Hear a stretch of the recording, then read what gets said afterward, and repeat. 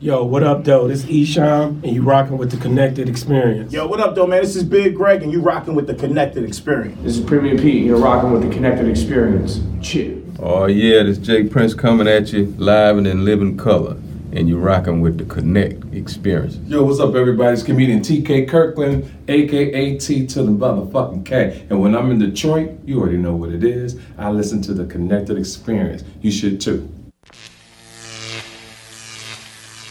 Connected. I'm Santuan. I'm Antoine. And we the Connected Experience. Bro, what's the Connected Experience? It's a lifestyle. The lifestyle. Our lifestyle. How that lifestyle been treating you? Man, this is well, the lifestyle been treating me well, man, and I'm just I'm prepared to get into the episode, you know what I'm saying? So yeah, this is actually what the lifestyle is. So let me explain that to you. Anybody know us, they know we've been rocking with Big Steel out of California, Norman Steel. Probably 5 years, going on 5 years now. We built a great relationship with Steel, and he kind of like our brother in podcasting. So we bounce a lot of ideas off each other. We over there, we helped produce a couple shows, and we had heard a show Over where? Over at Digital Soapbox Network. We had heard a couple shows. I mean, we listened to the shows, and we had heard a show that the gentleman with us, Kalvon, did with the Gangster Chronicles. And the stories he was telling and the information that he was presenting on that show, it was very intriguing. It was very touching, us being the fathers, the daughters. And through being connected, my brother, Santuan S.L. Jackson, the author, was plugged with Kalvon because he is an author. And they spoke, and he told him early on, like, I'm trying to do the book. I want to do a book about my daughter's story. And he probably shopped around, but he came to the best person for the job. So we had here, as a result of being a Connected Experience, Kalvon Hawkins. And we gonna get into your story, and we gonna get into everything about the book. As you can see the book on the table, Justice for Nekeisha, A Father's Pain by S.L. Jackson and Kalvon Hawkins. But go ahead. Man, hold on, man. Award-winning author, S.L. Jackson. But that's like experience, right? And you know what experience is, right? What is that? Experience is the death of things. So don't speak about your experience. Yeah, that's what. I'm sorry. That's literally the what title of the book. Okay, that's what it say on the book. Okay, but I know you knew what I meant when I said experience. Yeah, you know what I mean. I'm sorry, literally the title because he won the awards. You know what I mean. Sorry about that. You know what I'm saying. You like to grease yourself. You know what I'm saying. That's what. But we got Kalvon Hawkins, man. Go ahead and introduce yourself, man, before we get into this story. My name is Kalvon Hawkins. I'm from Michigan City, Indiana. Yeah. And I just wanted to get my baby's story out. Yeah. So I've been writing this book since November of 2017. Okay. And then I would write by myself, and then it was too hard for me. Yeah. So I went to the Gangster Chronicles out there in California with Big James, Still in MC8. It's episode 96, and told my story. So after that, I went back to Big James' house. Next thing I know, he was talking to Santuan, and he was like, I need you to help this little dude finish his book or give him some guidance. A little dude? Because my first name's already little. You know as fuck. That's that California shit. California nigga, some slick diss a nigga. But, you know what I mean? So, episode 96 of the Gangster Chronicles, that's very early on, right? We've been around since the inception of the Gangster Chronicles, before it ever went to air, before who was going to be on the Gangster Chronicles, right? So, I tuned in to episode 96. Now, how did you get in contact with them to even be able to tell your story to them? Because, first of all, I'm sorry that you're from Indiana and that you're a Hoosier. But we Wolverines and Spartans and stuff here. It's the real Michigan, right? Not Michigan City, but you know, that's a Big Ten rivalry. For those who don't know, Michigan and Indiana, big rivals in all type of sports. But like, how did a guy from Michigan City, Indiana even get in contact with the Gangster Chronicles that's based in LA to tell your story, bro? Riding on my semi-truck. I don't listen to music on my semi-truck because it puts me to sleep. Yeah. So I came across this. I don't even know how I came across the Gangster Chronicles. Divine intervention. That's how nothing is right. by chance. And then, like, I kept listening to it over and over and over. And one episode, Big James had said his telephone number. Yeah. So he sent his telephone number, and I text him. Took about a week to hit me back, and then when he did, I was like, "Could I send you something? I'm trying to go on your show." Yeah. So I sent him the Facebook Live. Okay. And he called me. He was on the California freeway. He called me, and shoot, he had touched him. He was like, "We got to get you out here and get you on this show." Okay. And that's where it went from. Okay, and so that's where we got acquainted with you. So what people don't understand is when we say the connected experience, right? It's really the connected influence. By the way, the name of the show is the connected experience, but what we do is the connected influence because we are the influence of a lot of things. And when I say the influence means like if you know something that can be done, you call the person who can do it. That's a connection and experience. So when he called my brother, it's no shock to us, right? And I wanted to make sure I said divine intervention because we felt like we should have heard about this story. Being so close. Y'all about 3 hours away. 3 hours away. Right. So being so close, we were kind of like, why didn't we hear about this? Right. With the amount of social media. Yeah, like we just YouTube, didn't hear about it. Yeah, we didn't hear about it. And me and my brother, I remember, even though this was years ago, I remember saying like, I felt like that one slipped through the cracks. You know what I'm saying? So we actually did research about it before y'all even said that like, oh, I can help you with the book.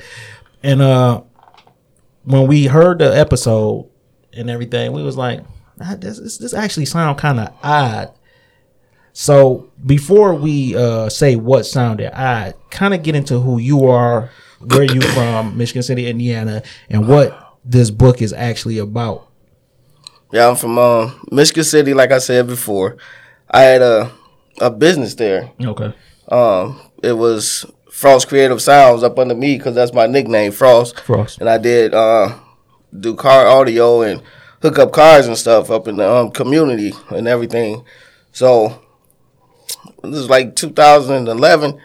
That's when my daughter was killed. And like after like 30 days later and stuff, while doing her funeral, I told her like, you'll never be a statistic. Right. I'm not gonna allow that. So right. I said like it was like 150 kids see my daughter get killed. Because it was at a party, correct? Mm-hmm. Okay. So the police wasn't trying to help, and the parents was taking their kids down there telling them not to help. Yeah. So, but all of them came to the funeral. Right. Instead of being how frustrating was that in real time? Like, nobody want to assist in bringing Nekeisha's murder to justice, but everybody want to grieve and mourn in your face at the funeral. Yeah. I felt it was all fake. Yeah. Because I wasn't even able to grieve. Right. Me and my wife and my two sons, we was just sitting there like no tears coming down, no nothing, because it was like disrespectful. Yeah. So instead of me crying, I got up and I did my daughter's eulogy myself.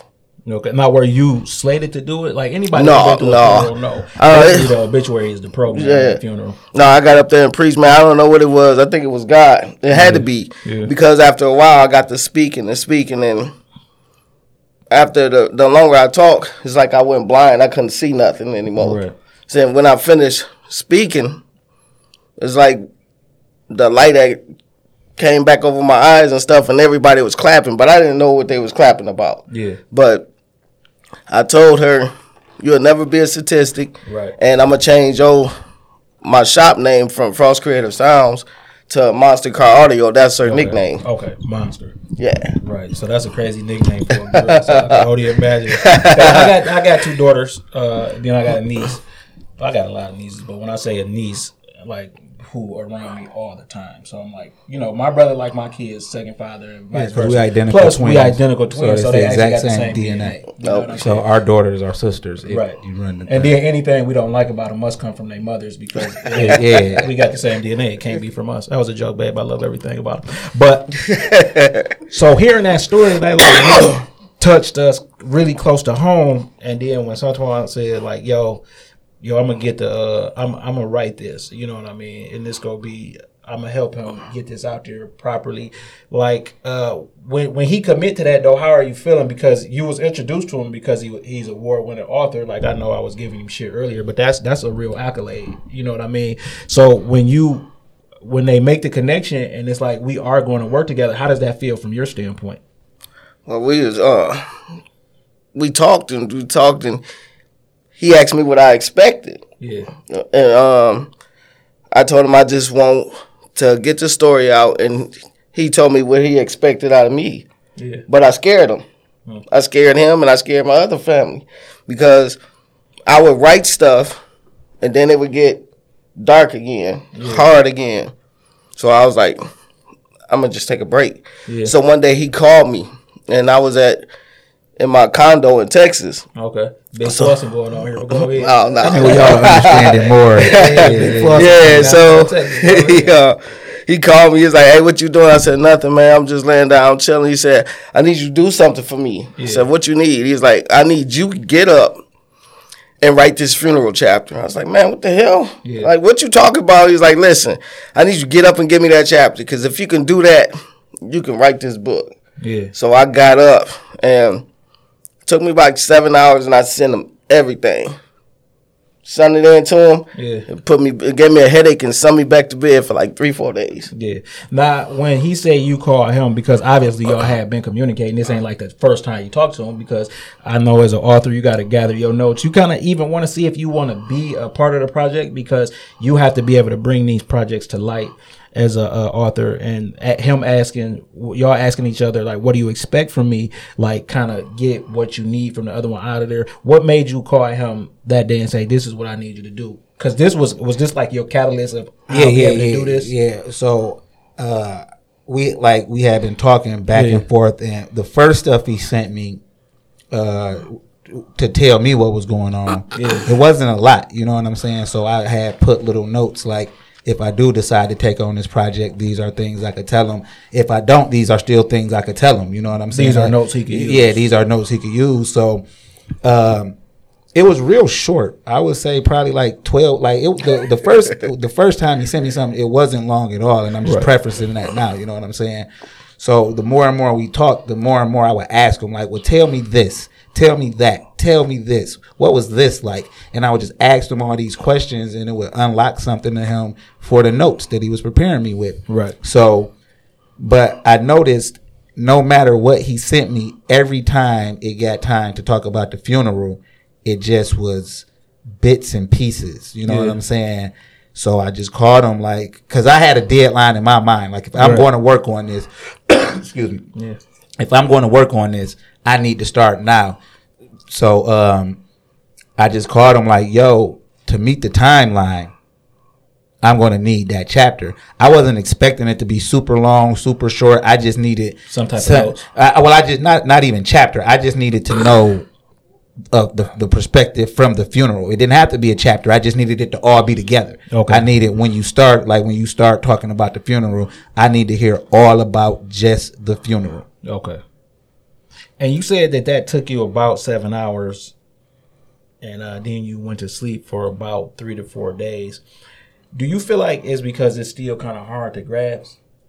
Well, it was then, but now, like writing this book, it seemed like I used to cry when I talk about it, but now it seems like it's like therapeutic for me, you know? Right. So now it's easier for me to talk about it, and once I got the writing and stuff, it was hard. I mean, like, I knew what he needed out of me, so I would just write, cry, stop, then just give him what he needed, because I came to him asking him for help. Right. So, well, not help, assistance. You came for assistance. Asked me to assist you in telling your story.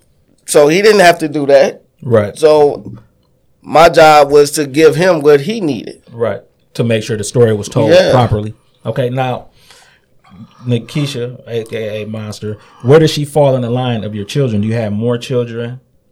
Yeah, she's the only girl. The only girl? Out of how many kids? 3.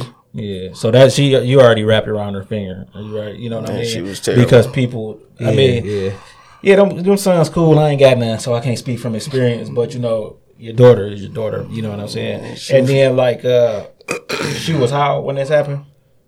17. It was 4 days before her 18th birthday. Right. So this party she was at, like, whose party was it?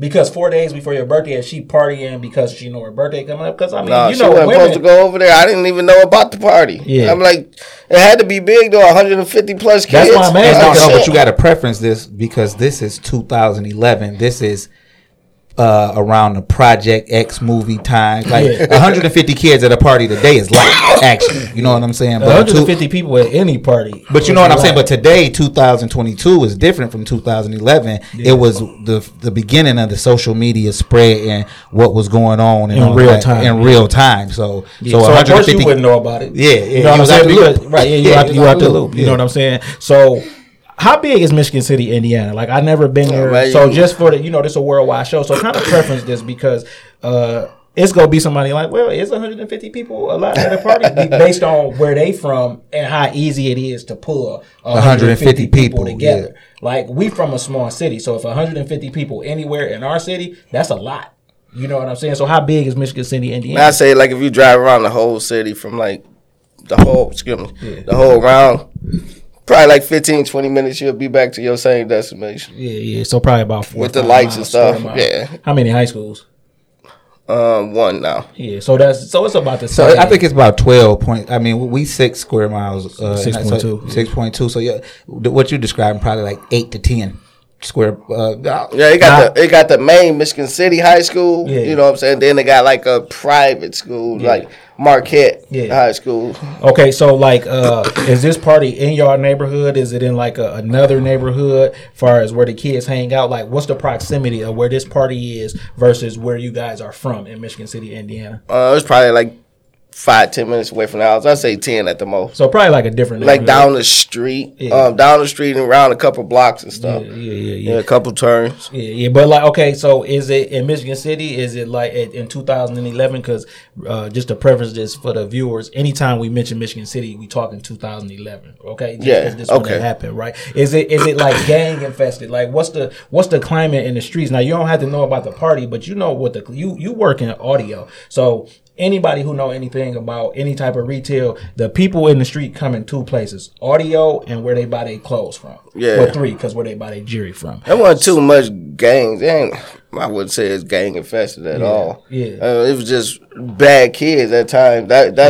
That's with anywhere though. Yeah. No, I asked this because because what you said 150 people at the party. That's on the low end. That's an estimate. She know these people. She is she popular in the city? Like what's the climate like? She was very popular. Yeah, so she very popular. So something happening to her is like, why wouldn't somebody speak up? And just let me just get this out there real quick, right? So when I'm saying speak up, it's 2 things like I don't really give a fuck about. And that's when people be talking that no snitching and all of that, because niggas swear that they ain't no snitching until something happened to their grandma.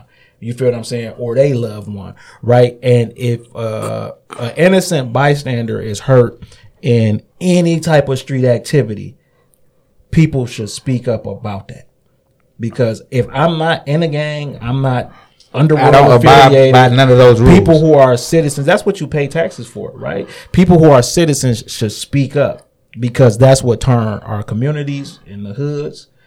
You know what I'm saying? That's what happened to the only person who would speak up is like the old woman who wouldn't be at a party with teenagers.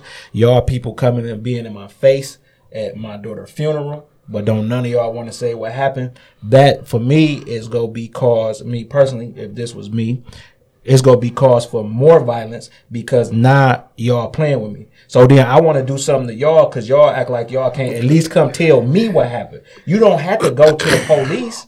You feel what I'm saying? Come tell me what happened. Nobody go come tell me what happened. I done looked out for your fucking family on sounds, and I know your daddy because you from here. So anybody in this range, you grew up with these people, right? Yeah. With the parents of these people. Yes, I did. remember when you was born, just like your parents remember when my daughter was born. You can't come tell me. And him and his wife was high school sweethearts. Like they were not at the same high school, so everybody know them just from growing up in the city. And then they know me because of the shop. You know, like when I got out there though, like, I had one little kid. He told me who did it. Off rip. off rip. And it ended up I being didn't even know the little kid. right, but I'm saying It was true. It was true. Yeah, It you was know him. because Yeah. you just coming here, so they can say it was such and such, and Yeah, then he you know told that me. just don't be the truth. Then- but you saying that little kid actually told you what happened or who did it, and it was true. Yeah. Right, and then because what ended up happening, this is the book is called Justice for Nekeisha, the Father's Pain. So obviously, for it to be called Justice for Nekeisha, that it wasn't like open and shut. You know what I mean? Like how long did it take was before open and shut. Oh no, it was open and shut, bro. It just wasn't proper police work. Right, that's what I'm saying. When you say justice, that means it wasn't done properly At all. and we had to double back to make sure that this was done properly. Yeah. You know what I mean? So when the little kid said, like, do you keep that in your mind all the time? Do you brush it off? Because you like right here seeing everything that's going on. No, I kept that in there. It was locked. Like, Yeah. it was locked in my head. Yeah. Yeah. So on the Gangster Chronicles, and we go reference that because that's like the reference point for the book because they haven't read the book. You said a couple things, and when y'all just said that the police work wasn't done correctly, why did the police have such a big issue with you? They hate me. Yeah, that's what I'm saying. Yeah. Why did they have Because I such was, an issue? you know how they stereotype you Yeah. succeeding in the city and stuff, and young black man, everybody coming to you, making, they want sounds, they want rim. Yeah.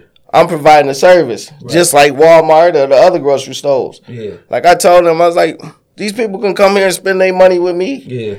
Walmart and Myers and everything, they don't ask these people where they money from. Why I need to. Yeah. I'm just taking care of my family. As long as I'm not in the street, what difference does it make? Right, yeah. And that's the only thing I don't really like when it comes to people who in the underworld, when they spend their money, it only affect the smaller business. And what I mean by that, right, is if you catch a case and you catch a drug case, right, not you personally, but somebody catch a drug case or a racketeering case, they can use that money to pay for their lawyer and a lawyer not under no type of scrutiny. But then they want to take your house. They want to take your car. It's the same money, right? If what you're saying is true, it's the same money. They want to know where you bought your rims from and stuff like that. And I just feel like that's not cool. Like, why are you worried about where I spent my money at, but then I can pay for my lawyer and you don't? They not charged. You know what I mean? Because it seemed like the police really had a hard on for you. Like, were you a troublemaker as a kid? Are these I'm saying, are some of these police people you grew up with and don't like you from when you were a kid? Because in small cities, that's 1,000% possible. Nah, yeah, one of the police that helped me out, me and him went to school together, but they didn't know it. Yeah. So he was the one that gave me some info. But the other police, they just had it out for me because they come down there and talk crazy to me. I was like, if I ain't killed nobody and I ain't sold no dope, what you gonna take me to jail for? Disorderly conduct for telling y'all about yourself? I'm getting out. Like, Yeah. I'll be out. Soon yeah, like I'm not gonna even see the sale. Like, I'm not doing nothing. And I would tell them, check my record. Oh, I forgot. I don't got one right. Yeah. So then they would get mad about that. Yeah. Yeah. How is this affecting your family at this time? I mean, you said you had other children. This is your only daughter. You still got to be a father. You still got to run your business. And the grieving process is just not the same for everybody, no matter if it's tragic or sudden or you knew it was coming. Like, how is this affecting, A, your household as a husband, and B, your household as a parent to other children? Man, I failed my family when I got like super depressed. Yeah. Like, I was there physically, but not mentally. Yeah. So I wasn't no good to them. Yeah. And if it wasn't, I was the money maker. Yeah. But the police them took everything from me. So they took the shop? Oh yeah, they took the shop because it kept coming down there, picking with me and stuff. And then I had like a business partner, and he later on he done went to jail. Now I'm not knowing what's going on. Yeah. So one day I called my wife. I was like, "Hey, could you come down here? Come see me." She's like, "I'm not coming to the shop." I'm like, "Hey man, just come to the shop." So I finally get her to come to the shop, and I heard like. It's funny now, but it wasn't funny then. It was like, doo, doo, doo, doo, doo. So she comes outside with me, and then all of us, we looking up, man. It was like it was a helicopter, like the FBI thing. They taking pictures and stuff, and then they would come in the shop and they would tell me they would ask me for stuff, but I'm not knowing anything. I don't have nothing, you know. Yeah, what you say? The white boy came in and asked you what the party He stuff said, was? listen, he come in there. He was like, hey, where the party stuff at? I was like, party stuff? He was like, yeah, you know, the cocaine that we got. So I tried to snatch him up, but they stopped me. I said, man, this is crazy right there. Right. So one day I went to the shop by myself, and then had this black man pulled up, and it was like a scary movie. Yeah. He had on some blue blockers and stuff, and turned around. He's like, how you doing? I was like, shit, how you doing? He gonna say, don't worry about it. We gonna get at you later. Yeah. Okay. Like, what that mean? What that even mean? Yeah, I found out 2 weeks ago. Later, you came. He was like, they come in the shop. They wait till I had customers. My wife and brother now flip the badge. He was like, go to the back. Go to the back. Right. You trying to go to the back. So they asked me for some stuff. I said, hey, man, whatever y'all looking for, I don't have it. Yeah. They said, don't worry. They was like, don't worry about it. I said, listen, I want y'all to quit messing with me. I said, I'm not doing nothing. I'm not selling no drugs. I'm not doing nothing. I said, I'm taking care of my family. Right. And then that was the good cop. Here come the bad cop. He said, listen, we know about your daughter. Now he done got my attention. Right. He said, we know about your daughter. He said, we know about your wife and your 2 other sons out there. We got a conspiracy charge on our desk waiting for your little smart ass. Conspiracy for what, though? That's what I asked him. Yeah. Now, was it a conspiracy because of who the business partner was? Is that what they was trying to say? I guess, bro. Well, obviously the conspiracy charge never happened, right? Yeah, because my brother quit on me. Oh, okay. What you mean? He quit on you? The shop. The shop was a family business. The shop. It was a family business. Yeah, it business. was just me and my brother and my wife. Yeah. So he was like, listen, I'm finna stop you from going to jail. Yeah. He said, I quit. I'm not working for you no more. I know you don't trust nobody else to be in here with you. Take me home. I want to go back to Texas. Oh, so your brother from Texas? Yeah, we from Indiana, Michigan City, but we go back and forth to Texas. Okay, cool. And that's a big part of the story as well. Like even now today is some of the family is in Texas, and that's why he was in Texas in the condo. Yeah, you know what I'm saying. So it really wasn't just boiling out on it. But it is though because it's the condo. So your brother go back to Texas, and you and your family just in Michigan City now. Yeah, and I'm asking this because it's like, sometimes, man, the best way to get away from this stuff is to get away from this stuff. Because the results you want not happening, right? Because the result is you want whoever did this to your daughter, A, to suffer the same fate, or B, at least go to jail. Like, we can be real about that, right? I mean, right. I'm a father of 2, and, you know, you never want nothing to happen, but you got to run them scenarios in your mind. Like, I always tell my brother and my partners, we not parenting against nothing but what's going on in the streets, because once they leave that house, it do not matter. When they get with that friend group, when they get with them peers, they daughters, when they get with them niggas talking in their ears, you feel me? That's what you parenting against. And it's like, you can do your best job you ever did, but one decision that they go left instead of right,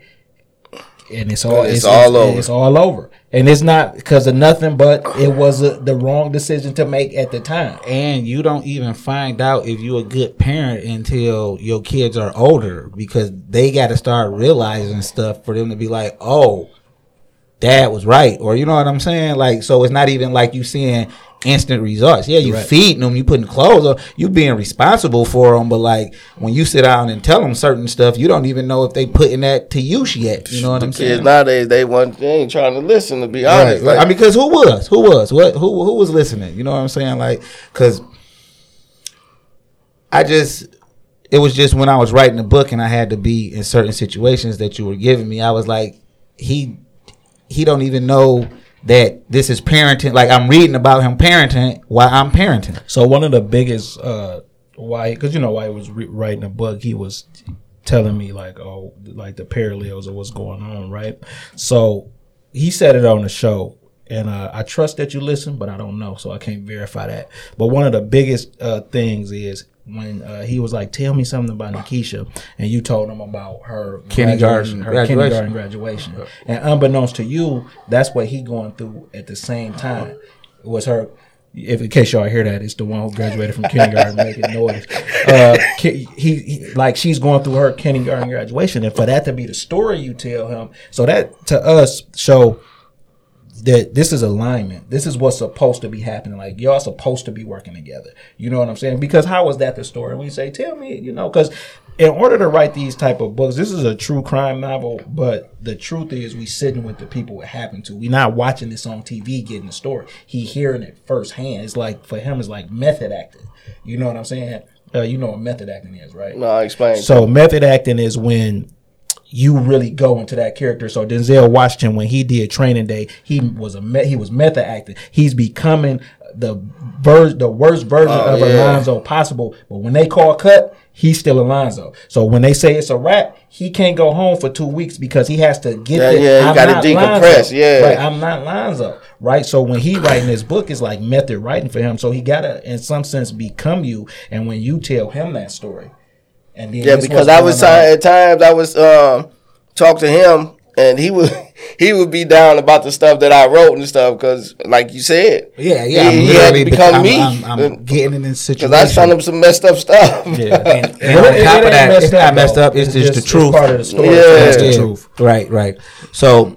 And then it's different things as far as the matching with alignments and his dates and it's a lot of stuff that was just in numbers and stuff that was lining up so much that it was just wow. Like, it really wasn't wild, bro. It's just divine. Like I said earlier, it's just divine intervention. And when people discover divine intervention working in real time in their life, it may seem wild, but it's all worth it. It's not wild at all. Just like when we just told you, no, the stuff wasn't messed up. This happened, right? And in order for you to grieve properly, you still have to get this out. Like, because it's your daughter and your wife's daughter, and y'all grieve at the same time, she might not want to hear that all the time. Because when you feeling good, she might not be. And when she feeling good, you might not be. But even if you go to therapy, that's another outlet. But when you have to tell this stuff, these events, not stuff, when you have to tell these events to someone who's helping you get your message out and your story, it's two things. You got to be 1,000% honest, but you still, when being honest, got to come to grips with that. Right? And when you come into grips with that, it's like, I should be able to come and talk about this. It happened. The only way I'm going to get this out here, if I talk about it, now they can read about it. And then if they got more questions, because people will have questions, there's somebody going through this right now that's like, yo, I ain't the only one. You know what I mean? So when you telling the stories about her and you reminiscing and it's playing back in your head, but he living this in real time, it's like, you're not the only one. Even though that hasn't happened with him, we still fathers, and it's still certain memories just go hold. And a graduation, any type, is one of them. You know what I mean? But he had he never told me this, but I can tell he had a hard time getting over that hump. You feel what I'm saying? How did you climb up these hills to try to get over these humps while y'all going through this writing process? Because you got to relive everything through this process. Yeah. I called my psychiatrist, bro. Like, at first she was there for me. Yeah. But I didn't want her help. Yeah. I wasn't trying to hear nothing she had to say, nothing my wife had to say. Really, nothing nobody had to say. I was like, I want this dude. I want them to do what they supposed to do. Right. Police know they done took my business. I need this. Right. So my wife would take me to see the psychiatrist, and she told my wife, I drove the psychiatrist crazy, man. Yeah. I had her pulling her hair out in the sessions. like one day she literally screamed, man, just grabbed her hair, and she told my wife, listen, come back. She said, he done jumped off the boat and he drowning. Yeah. Now I'm gonna stay on this boat. I advise you not to jump off this boat with him and let him drown you, because he ain't gonna drown me. Yeah. Because he gone. Yeah. That's what the psychiatrist said. Yeah. And then it got so bad at one point, man, she's like, have you ever thought about a divorce? I was like, bro, I was dead. I was gone. Yeah. So then when I finally... We suing her for medical malpractice, but keep going. But then, listen, man, if she would have came to you with a divorce at that time of your life, man, that would have been hard. Man, do you know what I would have did? No, we don't. No. Okay, man, listen. Yeah, let's stop. This still your psychiatrist?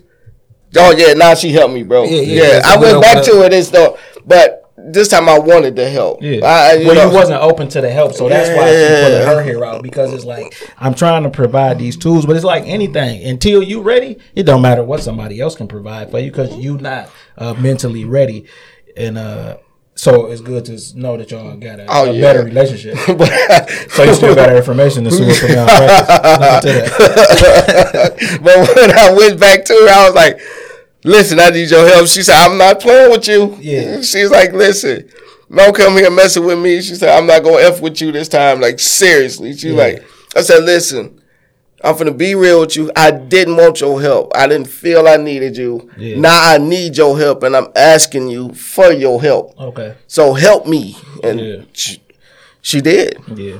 Now, you said you lost your business, man. So, like, that really affected family. So what do you do? What are you doing between this time that you lose your business? Because that's your livelihood, especially like an entrepreneur who built up a clientele. Like, it's nothing like that. Like, that's the American dream, right? To build something and then build a clientele, and they come and support what you're doing. Yeah. So how is this affecting you? Again, your household, because you just said you was the breadwinner. Like, y'all, I done lost the business, and to no fault of your own. It's different if I lose the business because I messed up. But it's different when the white people come and take it from you, because that's all they was doing. Yeah, that's what they did. People, I mean, the structure, the government entity. Yeah. You know what I'm saying? Of course, it was literal white people, but it's some blacks. No, he said the black guy had on the blue. No, that's what I'm saying. That's what I'm saying. But when people say, I think it's a when people say stuff like, when Ply say tell them crackers that, he talking to the law system. System. You know what I'm saying? Which is usually ran. There's some people within, but there's ran by a certain ideology. The system is the ideology. So, like, how are you coping with this? I'm mad about it. Yeah. I'm pissed off. But see, we still got money. Yeah. But no income coming in, and you steady paying bills. It's going like this until it's gone. Yeah. And then, you know, the city done messed me over, so I can't go nowhere. The rumors is the police, they did a good job. Shoot, they planted the rumors. Like, I was Michigan City's hot boy. Like, my auntie, she come from church one day. It didn't reach the church. She pulled up. She was like, I need to talk to you. They talk about you selling dope up in the man, listen, man. She like, I need to talk to you, Janice and Phillip, right now. I was like, what's going on? Like, she like, it's all at the church. All y'all doing is pulling these cars in, leave them in the garage for about 2 or 3 hours, running them out, loading them up with dope. I said, man. That's what the church mothers was talking about? Yeah, in the church. Well, that's a pretty good scheme. Yeah, you know, yeah. No, but what I'm saying is that's so good that, of course, the police can say that. You feel what I'm saying? Of course, the police can say that, because no matter what, like, if I drop my car off to get tinted windows, it's going to take at least 3 hours. You know what I'm saying? They had it, man. Especially, like, sounds. And right, that ain't something that somebody just go say. That was a well-planned rumor. To know that. You would have to be involved. Hand knowledge, or be involved, or come up and conjure the story. And I don't think nobody in their profession is above doing something that makes them look good better, in the light of their profession, right? You know how many of these top cops really dirty cops? You know what I'm saying? You know how many of these doctors really doing malpractice, but they like the doctor of the year and stuff like that. So I'm not above thinking none of that, right? Because when people in those professions, well, any profession, they want them accolades, bro. Why? Because the accolades bring them more money. If I can go to Inkster and be top cop, then Farmington Hills got to pay me top dollar. You feel what I'm saying? And if I go to Farmington Hills and get top dollar, then when it's time to retire, I got the better pension, and then I can open the best security company ever. You know, with all these accolades. With all these accolades, people would trust that. But with the trust come the underhandedness. Nah, you going back and forth to Texas this whole time, right? Mm-hmm. Now, one thing you said that the police actually said that they did a good job. Did someone get in trouble for this, for them to say, like, that a good job was done initially? Like, as far as the police, or just somebody? No, I'm saying initially, after this happened to Nekeisha, like, legally, what happened? Did somebody get in trouble for that? Did they pick somebody up? Because why would they think they did a good job? They had picked up little dude named Cameron. Okay. But he was crying and all that stuff on my wife. You know, I'm like, that. At the funeral? No, I'm talking about that night. Oh, so I'm like, yeah. I'm like, I don't like that little dude either. I said, but that little boy right here, he told me who did it. Yeah. Like, I'm not fixating on them. I'm just mad at them for putting their hands on her. Like, right, you kids at is the bad. time, like, she don't even know that the little boy told you who did it, right? No. I'm saying, so paint this picture for me. Like, I painted real vivid in there. Right, but I mean, you know, it's other stuff that they can read about in there, but I need to know personally. Oh, okay. Like, okay.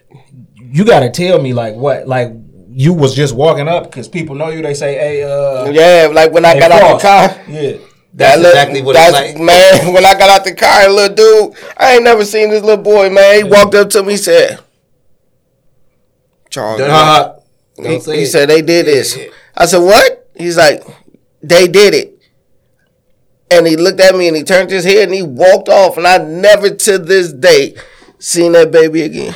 That's one of your spirit guys, man. You know what I mean? And what I mean by that is, like, nobody probably physically seen that. Right. You feel what I'm saying? And people probably thought you told your wife that when you finally told her, she probably like, this nigga tripping. Because who's the little boy? Because I don't. No, this is what I'm saying. Yeah. For you to say that, it's like you can't even go get this person to be like, you sure? But yeah, he's sure, because people always underestimate the power of the spirit realm. You feel what I'm saying? Now, all of this is about to happen.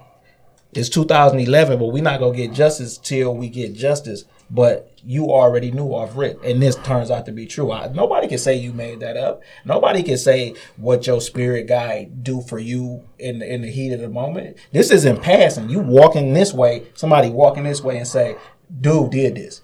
And then, I mean, because their job is done. See, I mean, I'm not a religious person. I believe in a higher power, but I also believe in the spirit realm and the spirit guides, and to get to the point where me and my wife and my daughters, we was just somewhere, right? And my wife was like, to me, she was like, that'd be great if those people stood up and moved so we could sit there while we walking up. Now we waiting on the shuttle bus. So nobody want to stand up and wait on the shuttle bus. You feel what I'm saying? And we walking from this way, and she see a bench that can fit all four of us. You know what I'm saying? But I never sit down in those scenarios because I got to watch what's going on. But she was like, that'd be great if those people get up so we all could sit there. And right before we got to the tree, they just stood up and walked away. You feel what I'm saying? Because when we speaking stuff, we speaking it to the spirit guides, because they not going to lead us the wrong way. It's literally like the spirit is guiding us. If this the right direction, the spirit is going to guide us in that direction. And this happened all the time throughout the day, throughout my life. And when people not in tune with that, when something like that happened, and you like, I never seen that person again, because you don't have to. They already led you in the right direction. But now you got to take that information or take the scenario and lead that to that direction. We not pinning nothing on this person. All we saying is, if you go look into somebody who was at the party, look into this person too. Yeah. What's wrong with that? If you the police, if this your job, you want the accolades of closing the case fast, or you want the right person behind bars? See, when black people get killed, it's always a twofold, right? We got one off the street, we got one in the cage. It don't matter the one we put in the cage if it ain't right, because guess what? We already got that, but look, even if it's years later and they get out of jail, I already got what I'm gonna get. Gonna have to pay for that. The citizens of the state, because that's who they go sue, the state. The citizens of the state got to pay for that, right? The police union, insurance company stuff don't got to pay for that, because you not suing the police union and the police insurance company. System. If you go to jail wrongfully, you suing the state for allowing this to get to trial, convict me wrongly, and when I get out, I done already did 15. So if I'm 20, what you would think was my heyday was gone. I'm 35. Now y'all got to pay me $1 million per year in Michigan. That's what it's capped off at. I don't know, Indiana. You got to pay me $1 million per year. But guess what? That police, like, that was a good arrest. Yeah, because they never go say. Yeah, they ain't gonna never admit wrong. Because nobody wants to be wrong about anything. So none of them police came to you and said, you know what, man, we got this one wrong. We sorry. We should have listened to you. No, they ain't gonna never say that. Man, you they feel ain't say that. So now, when the young person tell you that, and you get to the scene, and you said it's always in the back of your mind, you said you see Cameron. We can say Cameron because this is facts. You know what I'm saying? This is based on. Yeah, we just didn't want to say the killer's name because we want you to. Yeah. And you say you see Cameron crying on your wife, you automatically got the person. That's not the person who did it. Yeah. But I was mad anyway. I was like, I told y'all about him because, Cameron used to come to my house and play with my kids. Yeah. All the time. Like, he used to be over there playing video games and stuff. Yeah, but you felt like you just never got a good feeling. No, I never did. Ever. Yeah. I don't know why. When you have a feeling. Because he was involved in these type of activities. No, real talk. That you wanted to keep away from your kids. Yeah, I was like, I ain't never have a good feeling. Now, how old is your sons at this time that this is happening? Well, the 13-year-old was there. So it's a 13-year-old deal. What else? And look how he was 17. 17. Mm-hmm. So they were same. Same age. Irish twins. That's what it's called. Yeah, you know what that is, right? Yeah, with the same age. Yeah, siblings, but with the same age. They're literally a year and a day though, like a year, a month, and a day. Yeah. Okay. You see what I'm saying? So Irish twins can either be from the same mother and father at the same age, or from the same parent, just one parent and the same age. You know what I'm saying? That's called Irish twins. So, like, how are they taking it in? Like, I'm a 17-year-old. Something just happened to my 17-year-old sister.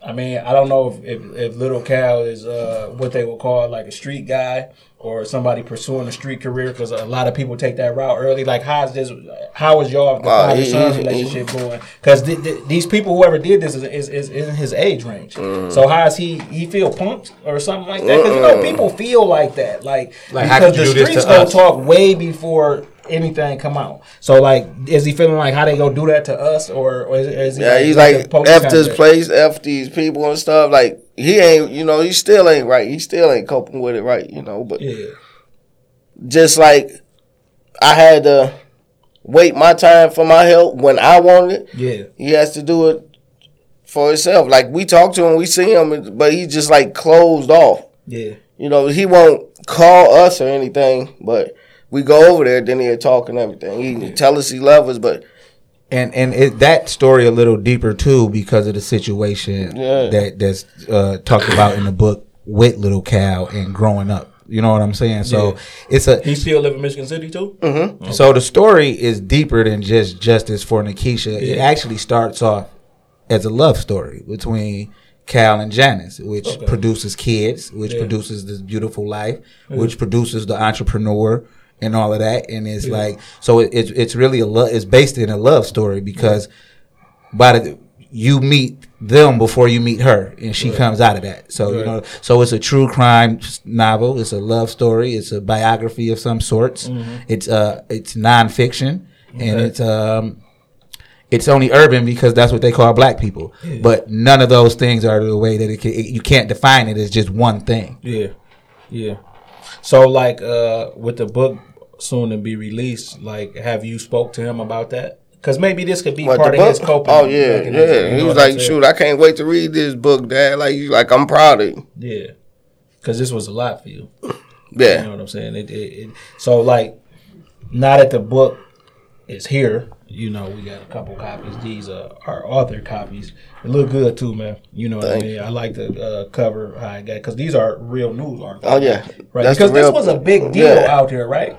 Yeah. It was a big deal for us. It wasn't a big deal for them. No, but when I say it's a big deal, like, I mean, that's front page news articles. Mm-hmm. All of them, yeah. I have every single article. Yeah.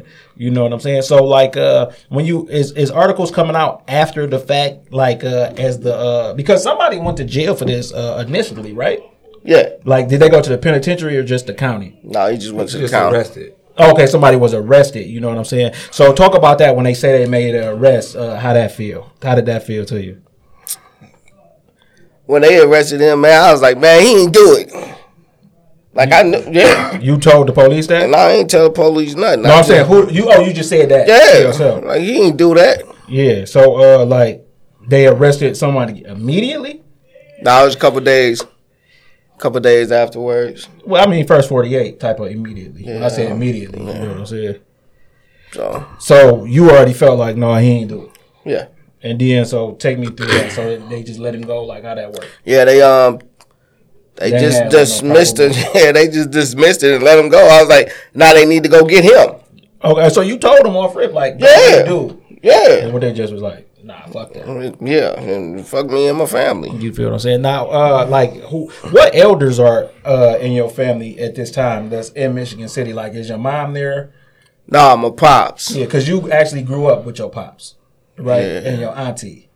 No, My grandma. Oh, your grandma. Okay, so your dad, your grandma, and how was this taking a toll on them?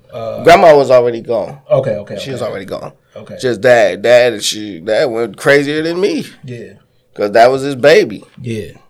She used to drive him crazy. Right. Monster. She drive everybody crazy. Yeah. So this just really taking a toll on everybody. And the elders, yeah. and obviously, it's a close knit community because they telling the church that you up there selling dope, so they know that these words. Man, that's crazy. I ain't sold nothing. Yeah. Hey, I'm not gonna lie. I told my brother, like, man, the way he describing this stuff, man, it sounds like that they was doing some things. And so didn't I ask you? He asked me. He's like, "Hey, man, listen, I ain't before we gotta go put on this with in the here, book, bro. You just gotta did tell you me. do You know something?" what I'm saying? Because I don't. It's like your lawyer. It's like you gotta tell your lawyer the truth so he know which way not to go. Right. You know what I'm saying? So, and I told my brother, like, man, they harassing this brother, man. It sounds like too much. Yeah, and that was the thing with Skill and them too. Like, man, this kind of sounds like it sound like that story they told him at the church might have been true. Like that's what Steele saying. Like, man, come on, man. Like, hey, I ain't sell nothing. Yeah, I was selling times, bro. Like, and back then, that's when it had, that's the early days. They had money flowing. Yeah, flowing like. It was some days, man. That was after the 2005 drought. Back after the 2008 recession, motherfuckers is getting some money. They want to show it. You know what I'm saying? And they want to be loud. And they want to come through and shake the block. Cities, that's all it's about. Fuck them new cars. Niggas want old schools on big rims with super crazy sounds. That's Midwest all the way. You feel what I'm saying? So I could just imagine. And because he part of that culture too, the car culture. Right? Me and my wife, we throw car shows and stuff. And then, like, I'm a world champion. I compete 17 times over. No, 2 times over, but I have almost 300 trophies, man, competing, like all first place for the cars, for loud music, for them cars. Yeah. You got an old school now? Nah, I sold it. What you had? I got the I still got the car wrapped in Keisha's name, that Ford Focus. Yeah. I got some floaters on there. I got like almost 30,000 watts in that little car. The windshield broke. Yeah, from the sounds. Yeah, man. That's sounds got a special place in our heart too. Not that we be got any, but like one of our great friends. Like back in the day, you used to hear this boy from 5 blocks over.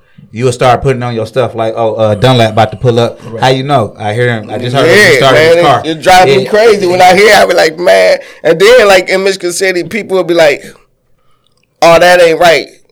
And then they hear another car, they was like, oh, that's a frost box right there. Yeah. Because that's what they would say, oh, that's a frost box. Yeah.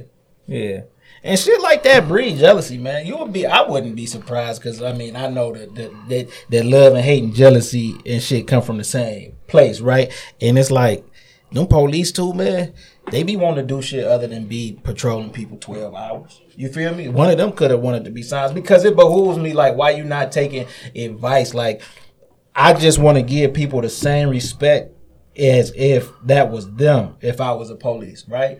If somebody did something to a loved one and people like, listen, man, just look, it's not going to hurt you to look into this person, man. Like, this is part of your job. Right? You looking into so many people who is not, because that's what investigating is. Right. And you scratch this person off the list. But you doing that for you and your job, but for my peace of mind. You understand? Because you mentioned that somebody that you went to school with kind of helped you. Not from 2011 till when? How long does it take to crack this code? With that police? No, period. Right? Because she passed in 2011. Yeah. But no, bro, she didn't pass. She was murdered. Right, you're right. Yeah, She was murdered. Right. Right. She was murdered in 2011. They arrest somebody in the first couple of days. He don't go to jail. When does somebody finally pay for this crime? 2017. And that's because your family just never give up. Yeah, me. Well, it was him never giving up. I can't say that. No, but this is what I'm about to say though. Okay. Because when y'all say it was me who never gave up, you gotta think, bro. your family still had your back. The lady told your wife to divorce you.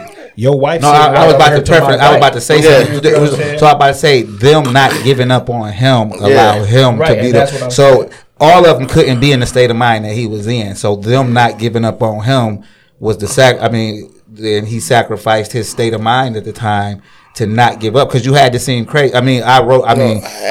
I'm feeling. I'm not even reading it. I'm going through what you say, and I'm feeling all of the emotions that you're describing to me. Only way to you to know, for you to know something, know you over the on edge, is to just go over the edge. Yeah, just jump off. Jump off. Yeah, I had to fly off the edge. Nah, it's a small city. I'm from a small city, and I know in small cities that you see the people who you don't like very, very, very often.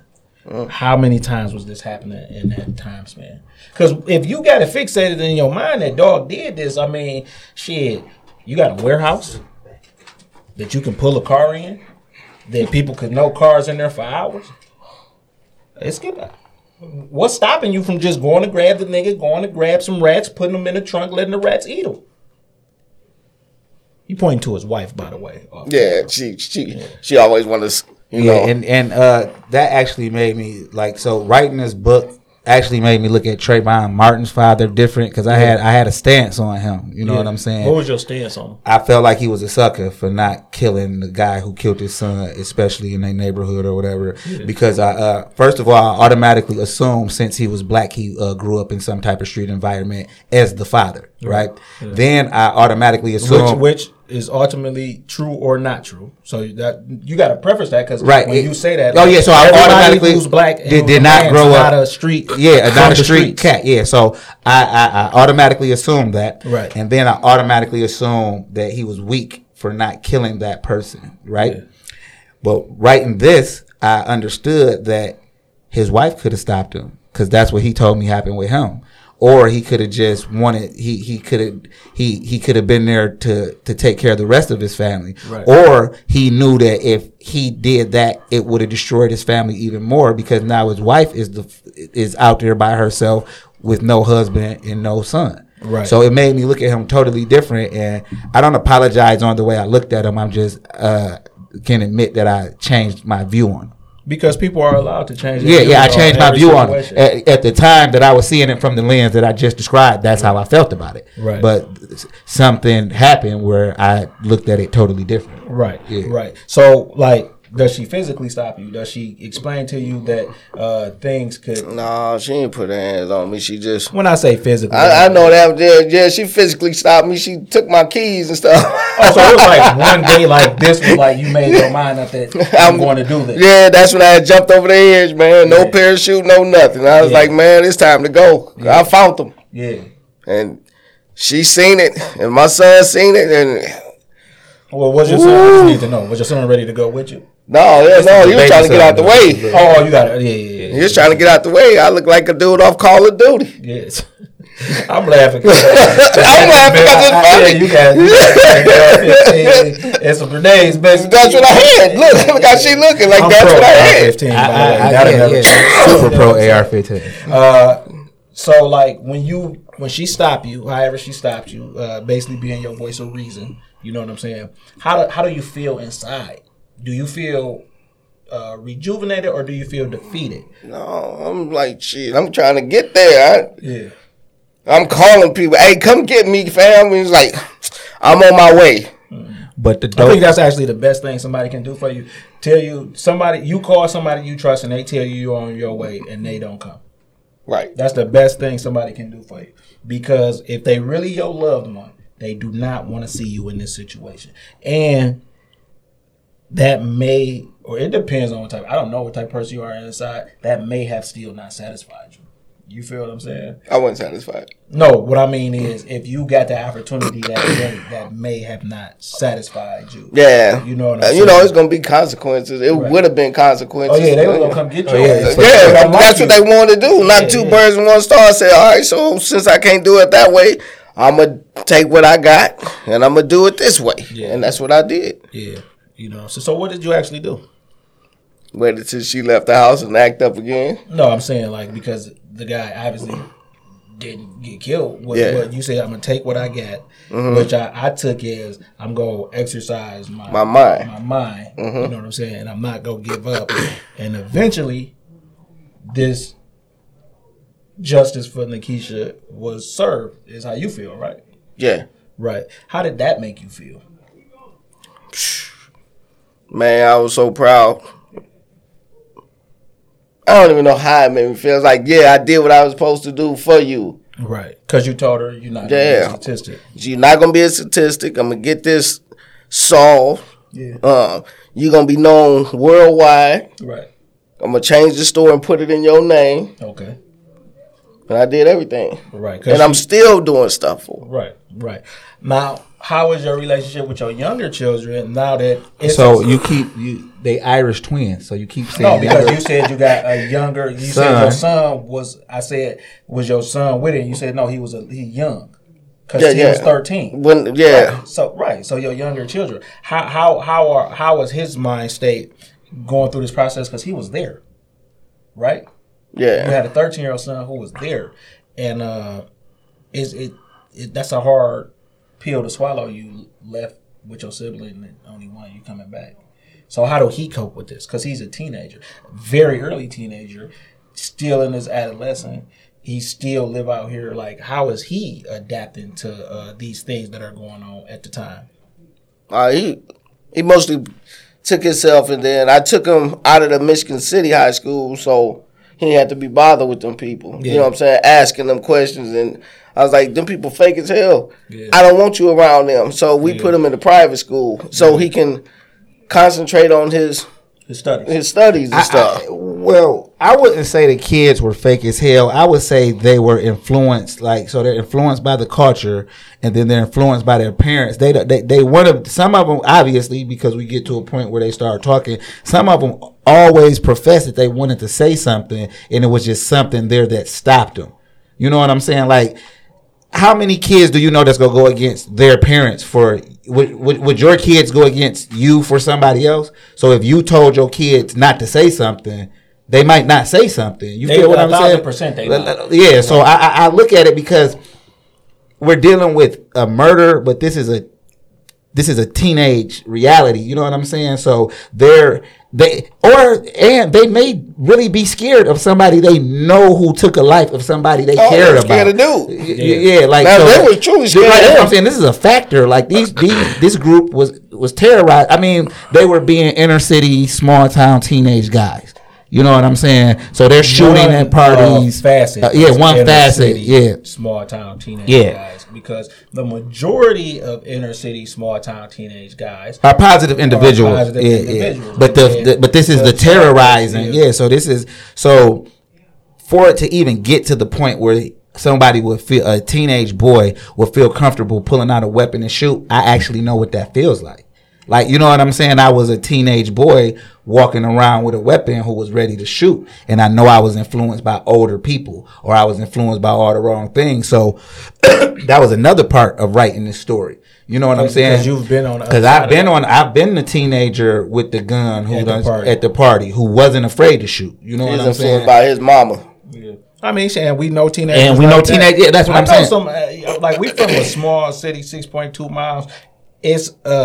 It's a group of women, right, that the majority of people who get killed, they know who did it and they know the victim, right? And that's because that's how small our city is. That if that happened, blank and them, they know who did it, but they also know the victim. So they always in a spot of, I gotta stay out of that. Stay out of that. You know what I'm saying? Because since I know that this person is a killer, I can't put my family in jeopardy to tell your family such and such did it. Because I'm not sure. I'm not sure. That person died. Because I know them too. But I know that dude and them like that. You feel what I'm saying? I'm talking about like everybody in my 8th grade class probably had guns. You understand what I'm saying? And was willing to shoot. And you got to be willing to shoot because you heard the dude willing to shoot. You feel what I'm saying? And a couple of them guys was influenced by their mama, right? And when shit happened, their mama say, hey, they got to put on for the hood.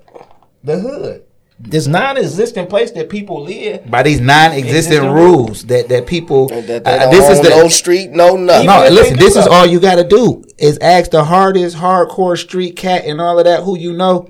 Hey, bro, who made up the rules that you following to the game that you playing? Because if it's La Costa Nostra, then you know snitches come with the game. and murdering your best friend And come with the gang. These are all things that are of La Costa Nostra. So if they made the rules and that's the rules you following, but nobody go give an answer to you, or with a homie, well, who the homie Where made he the get the- rules? where the rule Where book the at? rule book at? What the secret scrolls to this rule book, right? Or just ask them, you from where? Where you from? Michigan City. What street? When I was younger, No, period. What street? When you was growing up, you was claiming Michigan City. What Second Street. Nigga, I'm a Second Street nigga, right? Have you ever seen a Second Street sign get down and murder anyone? A Second Street sign never even fell on someone's head And to put this work in for Second Street. And it's niggas who done died, went to jail, ruined their life, and this is happening all over America. And our communities that have been diminished to hoods, right? Because we don't have no rules that we really live by, right? We have to put on for these places that we from, right? We claiming these streets. In these right? cities. And That's these named- cities. cities Inkster, that's Michigan is has named- never, ever killed anyone. People have killed in the name of Inkster, Michigan, and is named after a white man, right? And people probably don't even know who founded the cities that they live in, and they killing each other for. So, like Michigan City, Indiana was probably supposed to be a part of Michigan, but the borders came and changed it. Because Toledo, Ohio, was supposed to be the most southern city in Michigan, but they had a Michigan-Ohio war, and Michigan lost the war. In essence, losing So this stuff is really made up, is what I'm saying. And these we people, 15 minutes away, probably 10 minutes away from the Michigan border. right? That's what I'm saying. So it probably because I got a 11-year-old and she be doing like they be doing like geography and history and you find out stuff like that. Because why is a city in Indiana named after Michigan? Right? Why is it East St. Louis, Illinois, and then St. Louis is in Missouri? Because this stuff just made up. Yeah, territorial. You feel what I'm So, saying? but again, when I was writing this, I also was looking. You remember I was asking you stuff about dude, like, well, where he from? Tell me as much as you know about him and his family life, because mentally I could go there. Because you're a little older than me, you know what I'm saying? So you kind of removed from the age. I could still, when I was 17 years old, 15 years old, I could go back and listen to how I thought and act because I was a rapper. So I could go listen to my old teenage self at 16, 17 and say what I would be doing or what I would do to somebody, and I would recall how I felt. So I'm getting into my 16-year-old mentality, and I'm just putting it on another 15, 16-year-old who's more advanced because of the age range and the time that what 15 was when I was 15 ain't 15 today, and so forth and so on. So the likelihood now of a young cat shooting someone at a party or whatever is extremely higher than it was when I was young, even though I know it was high then. Because you can be famous, right? Like, Yeah, now, word yeah. of mouth is one thing, but people like the social networking era of word of mouth, that's a whole different monster, right? Because now if I do that where I'm from, they ain't just like leery of me where I'm from. You put that on social media, you got the whole 30-mile radius. Like, if you see dude, he about it. Yeah, they You were feel what I'm like, saying? don't mess with him. Yeah, that's what I'm saying. He about Yeah. it. So now when he walk up in the party, walk up in the movie theater, walk up in the mall, niggas People, just party yeah, fast. because they heard about it.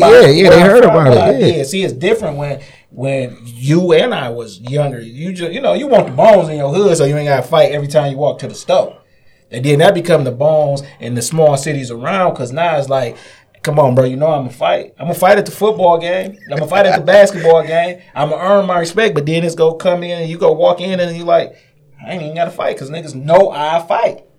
You feel what I'm saying? Yeah, I tell my daughter all the time, you only got to do it once. I said, right now, if you got into a fight at 11 years old and beat the shit out of a bitch, that can sustain you until high school. Because they going to say, don't mess with her. Right, unless somebody new come who don't know. And other people still gonna say, "Hey man, she beat such and such ass before." They ain't even gonna say it was in elementary school. She beat ass before. Because that's what's gonna make everybody remember you. That one But point. speaking about social media though, like social media was a big help in breaking the case though. So let's talk about how.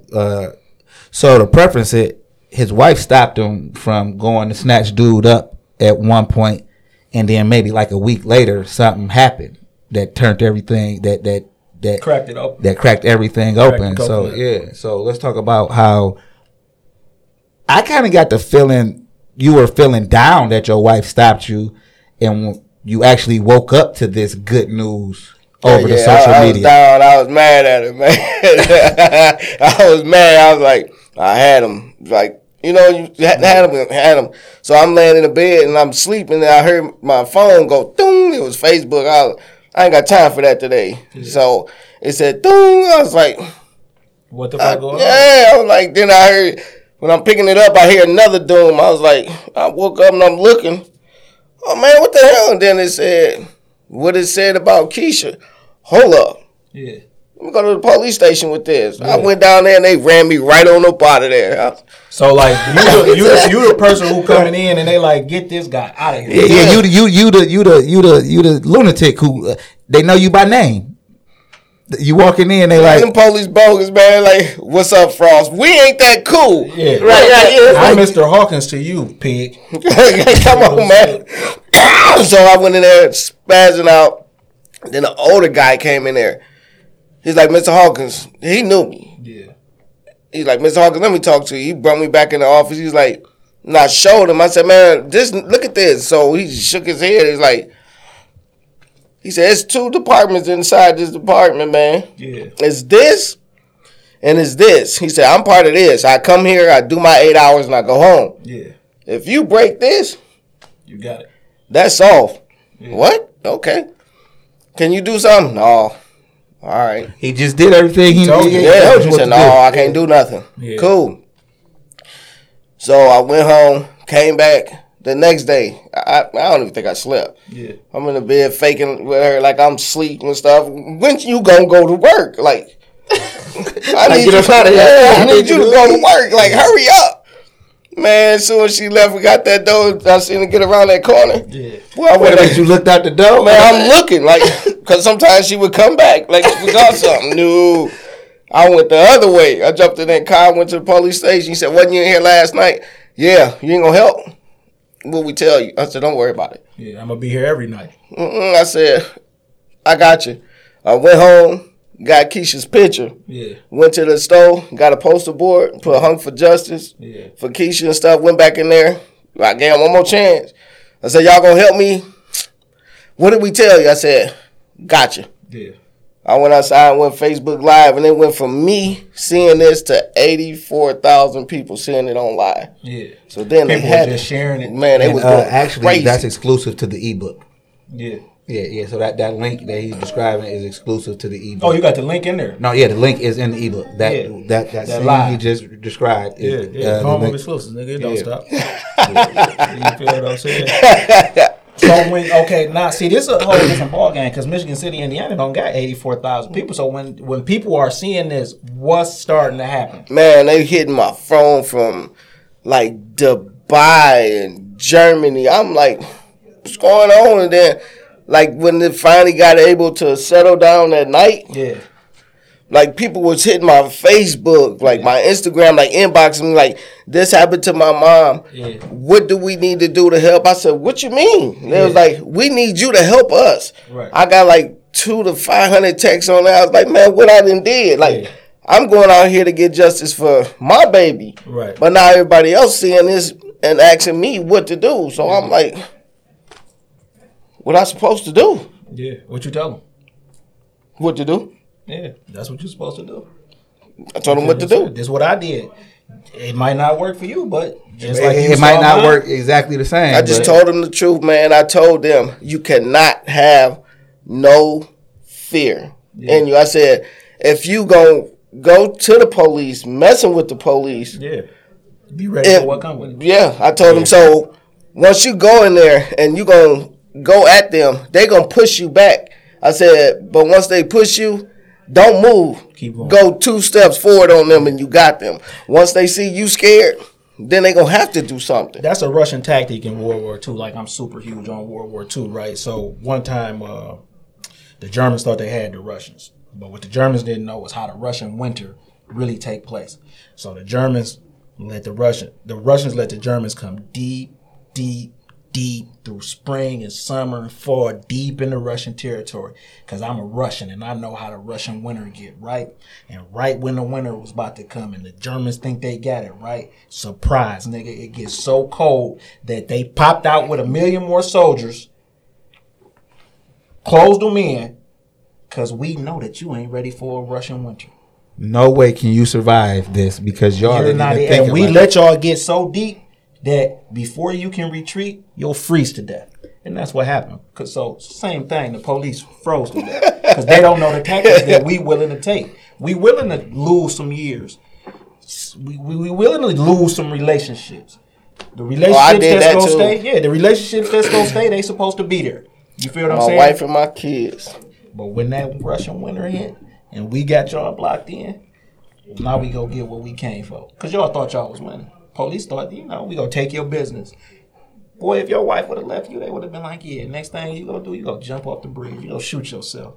You feel what I'm saying? And you ain't even go kill dog. Right. You know what I'm saying? Yeah, if it wasn't for her, man, like, I don't know where I'll be, man. And that's the honest to God truth. Yeah, well, you was either gonna be in jail for killing dude, or you was dead. gonna be dead for killing yourself. You feel what I'm saying? And because you either homicidal or suicidal. I don't think people know that that's the first. Like it's a thin line between love and hate. You either homicidal or suicidal. You know what I'm saying? Once you realize you won't kill yourself, then you push that outward. And most mass shooters are homicidal because they're afraid to kill themselves. They don't. Especially the ones that won't even kill themselves after the mass shooting because they're still afraid to do it. You know what I mean? Yeah, because I wasn't gonna kill myself. I don't like suicide. Yeah. Well, it could have been suicide by just losing everything. Yeah. And so I'm not even gonna eat. I'm gonna stay in the house. We happy that didn't happen. This book wouldn't be here. The justice for Nekeisha wouldn't have been served. And talk about what you got going on now, man, because like this is the beginning. Yeah. Because the book, by the time this coming out next week, so the book September 30th. Right, the September 30th. And what's the significance of that date?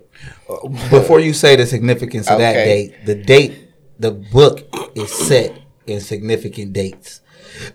So when he talks about you asked the significance of this date, but it's actually the date really before, which is his birthday. Yeah. So his birthday is one day. He gets married 4 days later at one point. His birthday. From your birthday? Yeah. I did some ill shit like that too. My wife's birthday on the 2nd of March. We got married on the 9th of March. You know what I'm saying? I wouldn't advocate nobody do that because you got to have 2 gifts ready. But and then, so like his birthday comes back up later as being important, but not because it's his birthday. Yeah. And then this date, we were either going to pick between, just to be honest, we were going to pick between Shelby's birthday, his birthday, or the 30th, which is him and his wife's anniversary. Okay. Because each one of those dates meant something. Because by this coming out on their anniversary, I also have something to celebrate too now. Like it becomes more than just their anniversary. You know what I'm saying? Right. So when we first spoke, and I was like, well, when we first talked, we said we had a deadline to have a book done by a certain time. Right. And the book, we wanted the book done. We said way before we even got all the notes in. We say, no, man, this got to be done by July 28th. You know what I'm saying? But as we got closer, he kind of bailed on me. He kind of ghosted me for like 6 months, like straight up, like 3 for real. And I'm like, and then I just hit him. It was hard for me, right? It was hard, bro. Like, and then but that wasn't the time I hit him about the funeral. I said, hey, if we go do this, I at least need everything by this date so we can at least be done by this date. You know what I'm saying? So I got the stuff a few weeks after that. And then I told him, hey, I don't want to rush just to have it done. But overall, it wasn't even a rush. It just happened so fast. Like the actual writing process only probably took 10 days. The actual. When he said I bailed on him, right? Yeah. And he gotten scared, all right. He gonna say, okay, I need you to do this. Cool. Now this the funeral chapter. We done did that. Yeah. So he says, send me what you have. Okay, don't worry about it. I sent it to him. He called me. And the text is steady going through. He said, hey, man, what are you done did? He unlocked something in me. I said, I got to do this. He said, you done sent me over 200 pages. I was like, huh? No. I said over 200,000 words. I was rolling. Yeah. I got to the table and I just go. Like, I would turn on, what's that, Zap Band, that Summer Madness, and I would just hit it on repeat so it can just keep playing. Yeah. And I would just zone out and, man, just get to typing. Yeah, you typing this on your phone? Yeah. Yeah, that's a ill. Yeah. Yeah. Because I don't never want 200,000 words. No, he switched between that and the computer. It was Yeah. So how your family feel about the book about to come out? They said they proud of me. You proud of you? How that make you feel that your family proud of you? This is by far the biggest thing you committed to and stuck through, and came to this finish line. It touched me. Yeah. Even made me. My mom said she was proud of me, man. So what elders in your family still around? Because you said your grandma had been passed on before this all happened, right? And then so your pop still around? No. He passed on too. Yeah. So that's covered in the book. That's a deep situation. Yeah. So what elders still around? My mom. Okay, you know what I'm saying. So the real question, right? Because I know my brother probably went over this with you, right? Is that this person also gonna have an opportunity to tell their story? How do that make you feel? Because anybody in jail for murder always say they did. You can get caught with the knife in your hand, and a nigga say he ain't do it. So how does that make you feel knowing that this is actually going to shed a light on this person and then they get to tell their side of the story? How do you feel about that? I don't care. Yeah. Why? Yeah. Because he gonna be lying. Yeah. We have everything inside there to back it up. Yeah. And you also can Google it. Yeah. So he can tell whatever you want to tell. I mean, the appeal was shot down. The appeal, I read Yeah, they appeal. did it. Yeah. You know what I'm saying? Yeah. I read that. I mean, I would not care. I understand when you say I don't care. Yeah. But I would care Wanna because hear. I I wanna want to hear. hear out your mouth. Because as long as I know the truth, I just want to hear what you would really say about this. Like, when given the opportunity with everything. He has to grow first, bro. Because he, in court, he sat up and laughed the whole time. I mean, laughed. And the court system, they was steady trying to do some BS with me and my wife. Yeah. Man, they was doing all type of reckless stuff. They was supposed to warn us when bad stuff come, and they showed Keisha dead and stuff. They was supposed to tell us so we can leave. He's sitting up there laughing at the camera and stuff. Before I know it, shoot, you seen Courtroom Going Wild? I watch it all the time. Oh yeah, that's me. Yeah. That's me. Yeah. Before they looked up, I jumped over the over the bench. Rightfully so, though. And I was at the defense table with him and his lawyer. I said, I can get you, little dude, like that. That's what I'm telling them. Then the judge was screaming, Mr. Hawkins, we going to get you for contempt. And I started clapping in the courtroom. I was like, what you think I'm trying to do? Take me back there. I said, what you think I'm trying to do? Put me in the cell with this dude. Yeah. So, yeah, but he's laughing. Yeah. Now, this is a question that I had for you, and I just didn't want to ask you over the phone. You know what I'm saying? If it was ever a time that you could go talk to him, would you go talk to him in prison? Like, could you go sit down and talk to him? Like, if he wrote you, like, yo, I changed. Because you never know. People do change. And just because they wronged you, that might be a part of their change. Like, and he might be like, yo. That might be a hurdle he need to get. Yeah, like, yo, could do you think that we could talk? Do you ever feel like that you could have a conversation with this person? If he wrote me? No, I'm he's saying. Writing you he's writing you. I changed. I accepted what I did. I would like to apologize to you face to face as a man. That's what he's telling you. Could you go see him? Yeah, I go. Yeah. Yeah, I but go. is it to hear him Is out? it in malice? Or would you really go to hear him out? Like to hear his apology. Whether you accept it or not. Yeah, I go. Would you try to harm him? Like that. No, but I'm asking that because through the writing and then me and you talking, it's so much growth in you. You know what I'm saying? That's gonna harm him in itself. I ain't gonna touch him. Yeah. You want to send him a copy? That's what I was gonna say. I'm an ill nigga. I send. You want to send him? No, you literally can order it from Amazon and put his ship address. it to that address. Don't worry about it, bro. No, I get the address. You send me the address. I'll make sure he get the copy. I'm not joking. It's like it's like what I said. Yeah, because that's like gonna show him what he did. Right. It's like the therapy, like, right, your therapist, and she tried to give you all the tools, but until you was ready, you didn't utilize them. This could be a tool for this person to come to grips. You feel? I mean, some people just bad people. They never go change. They accept where they are. I'm in jail for the rest of my life. I'm doing everything they tell you not to. You know what I'm saying? And I'm just jailing, right? But then some people say, like, I really got myself in this situation and ruined another family through my bad decisions and my bad actions, and to get over this hurdle mentally, right? Because it don't matter if you believe in God or not, right? That mind talk to you.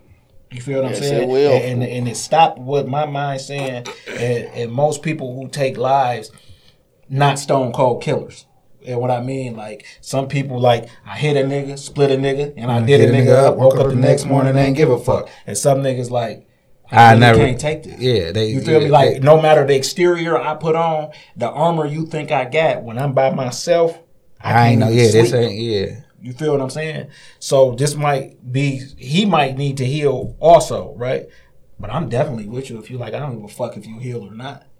I understand that. You know what? I understand that, but at the same time, you can't say that and then expect your spiritual path and your spiritual growth to be at its height. I understand. No, yeah. No, I understand because dealing with anything. And if it's worth it, you go through every emotion. Like, so when I read this, I mean, when I was writing this book, I was literally going through every emotion. Because remember, I started points that y'all will never know. You know what I'm saying about where I'm writing that. So that's why I said it's really a love story. You know what I'm saying? So at some points, or it's really it's a family struggle at some points, but not where we talking about him and his wife and his family, how he grew up.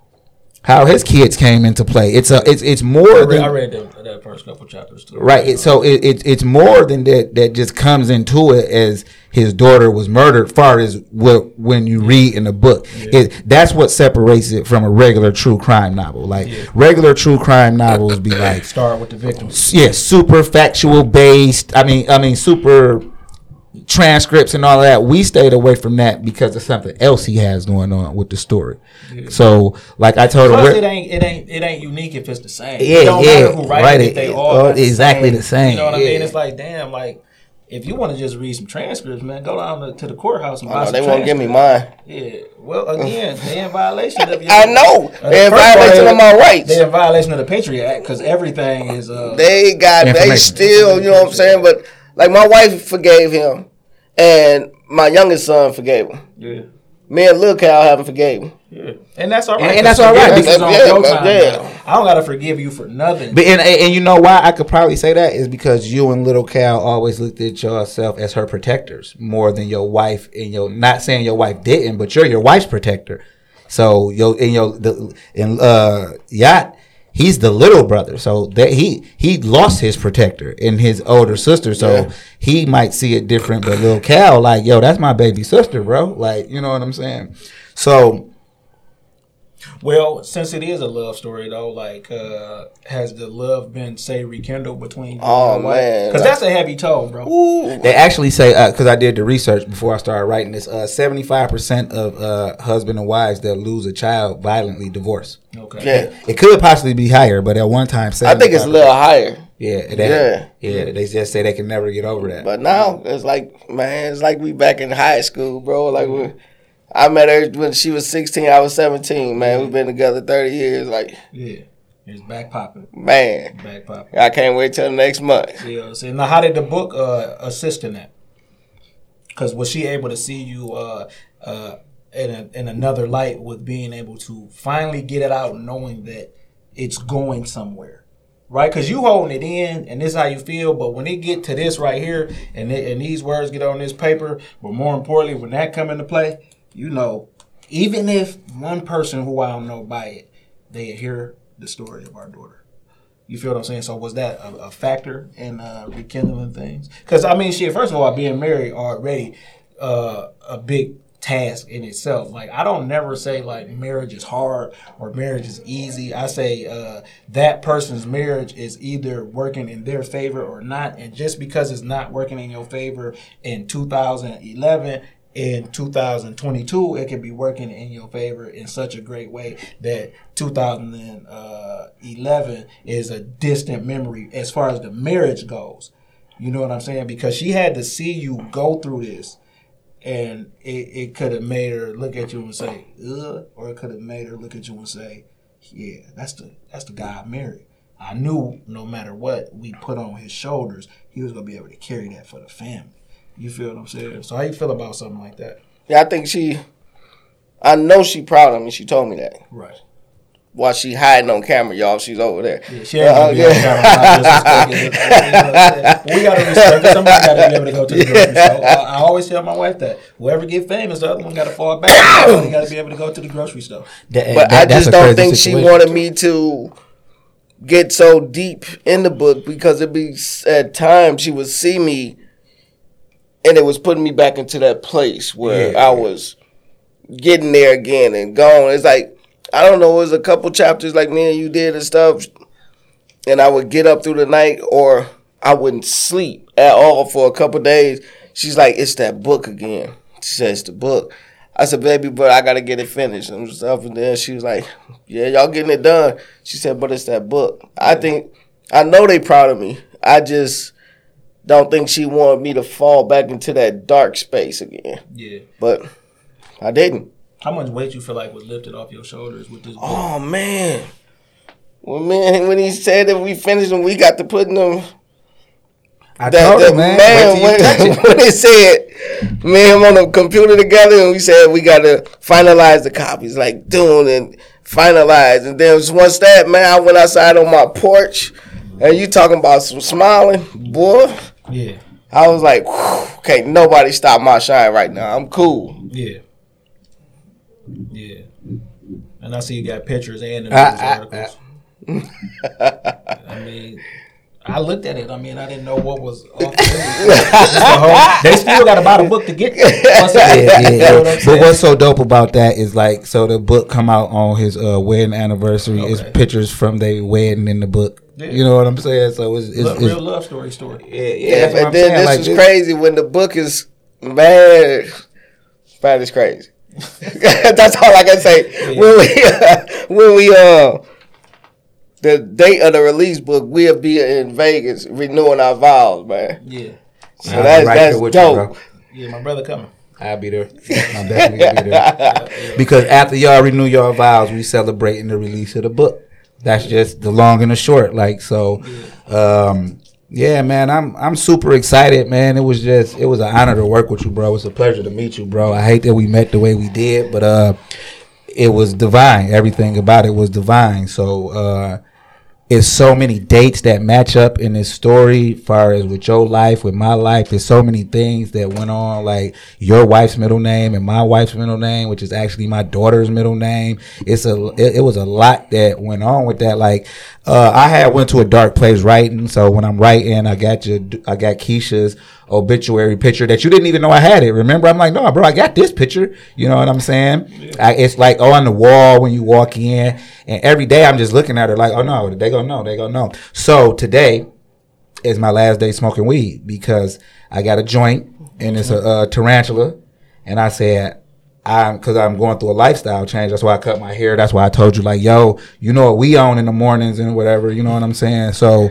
I got some weed, and I said, I got it right when I started writing the book. Like, the day I started writing it, which was actually June 10th. I started writing it June 10th. You know what I'm saying? And I said, it's a tarantula. That's it got the teeth around. It's a special joint. You know what I'm saying? Get you super high. And I set it down, and I looked at it, and I said, I'm not smoking this until I meet Kalvon. I can't meet Kalvon. And what I tell you, I said, no, bro, the only way I'm ever going to meet you is, how did I tell him the only way I will ever meet you? When you finish this book, and I have to get the copies, and I have to not send them. I have to bring that book up here to you. And today is that day. So once I smoke this, then the beginning of the new journey, because not like nothing wrong with the weed or nothing, but I just want to totally detox from all of that because see, this nigga always be stealing my talking points and shit because I did that, right? You know what I'm saying? And I told him, you think that's the first time somebody ever detox? I mean, no, I'm just saying. I told him like I haven't been smoking weed for a long time, and I was like, because I'm detoxing, and the only way to detox is everything, and I stopped smoking weed. You know what I'm saying? So I've been drug free. Since that's not a drug, that's medicine. Yeah, I've been off that medicine since I stopped smoking, but I totally that exact. Well, yeah. You didn't necessarily. But I smoke way more weed than you do. But no, but I'm trying to. Yeah, but I said, but when we go to Vegas though, I'm getting some weed because there's some. I got to grab some of that Dr. Green Thumb. Yeah, I got to whatever dispensary that said I got to get on that. The homie Macho would be able to show me where the good shit at. But you know what I'm saying? Because Macho. And another connected experience would be officiating him renew his vows. Right, because we got people everywhere, man. I just like to tell people, like, it's like the hidden hand. You do what? You going where? Give me 1 second. Let me see who out there. And ain't that exactly how it happened? Yeah. Macho, we called and we and him, we talking like how me and you talking. We was like acting a fool on the phone. Such one was like, man, they said they going to Vegas to renew their vows. I was like, they got somebody officiating? Because, you know, sometimes people already playing that stuff. They like, oh, we want to go here. And he was like, no, let me check. I said, here, get with Macho, dog. Because that's what he do. You feel what I'm saying? And I feel like. And you would be safe. I mean, it's the feeling of. So. The feeling of y'all renewing y'all vows, and then it come like, here, man, I know that's good people. You know what I'm saying? Because you know I'm good people. In front of somebody, in front of my man. There's good people. He from Saginaw, you know what I'm saying? But he out there in Vegas, and I mean, it started as like he listened to the podcast, but we just started supporting each other. I actually got a shirt on away from him, and the shirt got a fist on it, said we all we got, but. That's what this about, the connected experience, the connected influence. Because we the influence, but then we give you the experience. Because too many people was just still and saying experience now. You know what I mean? That's neither here nor there, but we the influence of this stuff. And it's like, okay, let me show that we got some influence in Vegas too. Get with my man. You know what I'm saying? He go treat you good. You know what I'm saying? Just like with... James and Norm. They're my brothers right there. You know what I'm saying? Get with my man. I actually just talked to Steele. He was gonna try to make it. I ain't gonna lie. He told me like, man, if he could have stayed one more day, he would have made it. But he had to leave. Yeah, I think he's going on the plane now. Yeah, that's what he said. He had to leave. He had to leave early. But before we get up out of here, you know what I'm saying? This the most important thing I want to know, right? Do you finally feel heard? Because you reached out to James because you just wanted somebody to hear you. He reached out to bro because I heard you as them, and we gonna put you. They put you on their platform, which was huge, right? Huge. And people heard you, but do you finally feel like she telling her story through you, and she can feel her, and you feel her? Yes. But we finna make it bigger. Right. So I want this to go global. No. Well, I told you what we doing. We're not selling you anything. I'm assisting him and just telling you the story. And if you want to know more about it, here you go. It's an opportunity to check out more of the story. Don't buy nothing. None of that. Just get to know the story. Get familiar with the story. Get interested in the story. And the more and more you do that, you'll see, you know what I'm saying? And I also told him to be ready because he's going to be the spokesperson for fathers who lost their kids and didn't give up. Now they actually have somebody they can look to. Now they have an influence and a reference. Right. You know what I'm saying? Because, you know, they love to think that fathers, this is something that they think a mother should do, right? Nobody ever say nothing like, I mean, just to touch on Trayvon again, nobody ever say his mother a sucker because she ain't do nothing. You feel what I'm saying? Right? Because they think that only mothers supposed to pursue things like this. No, man, we fathers. They come out of us first, bro. Right. It start with us. Right. It start with us. This the source of life. That's just the carrier of life. Men are the source of life. It comes from a man. It ain't happening without one. It's not happening no other way. And they feel like we just supposed to, oh, how much is your sports? Here you go. Again, that's my favorite story about arguing with that doctor, man. I told the doctor when my wife was pregnant, and we was getting near the end of the pregnancy, and I told the doctor it was a white guy. I put him to the side. I say, hey, man, I got to be the first person to touch her when she come out. Like, That's just what it is. Like, you know what I'm saying? Like, no way, shape, or form is a white man going to touch my black goddess daughter when she comes out first. So we get into like this full blown argument at the doctor, bro. Like me and the white doctor, and he like, well, the father don't matter and all of that, but do you matter to your kids? Yeah. Oh, you mean the black father don't matter? You know what I'm saying? So I've been going to war for that since the beginning. You know what I'm saying? Like, I'm not just a glorified babysitter or a sperm donor. It's a bunch or a bank. Yeah, or especially a bank. It's a bunch of good fathers out here that are going through what you went through, and subconsciously that I went through with you, from understanding. Because it was certain points in that book that you read and you said you felt like I was right there next to you.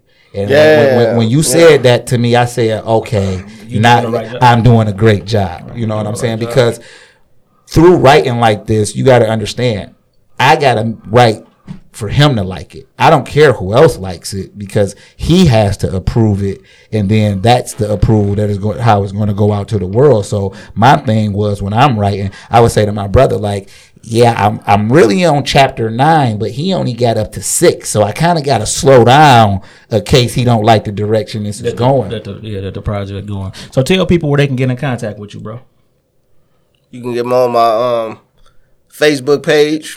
Is Kalvon Hawkins on my Facebook page, and my Instagram is _mad_scientist on my Instagram page.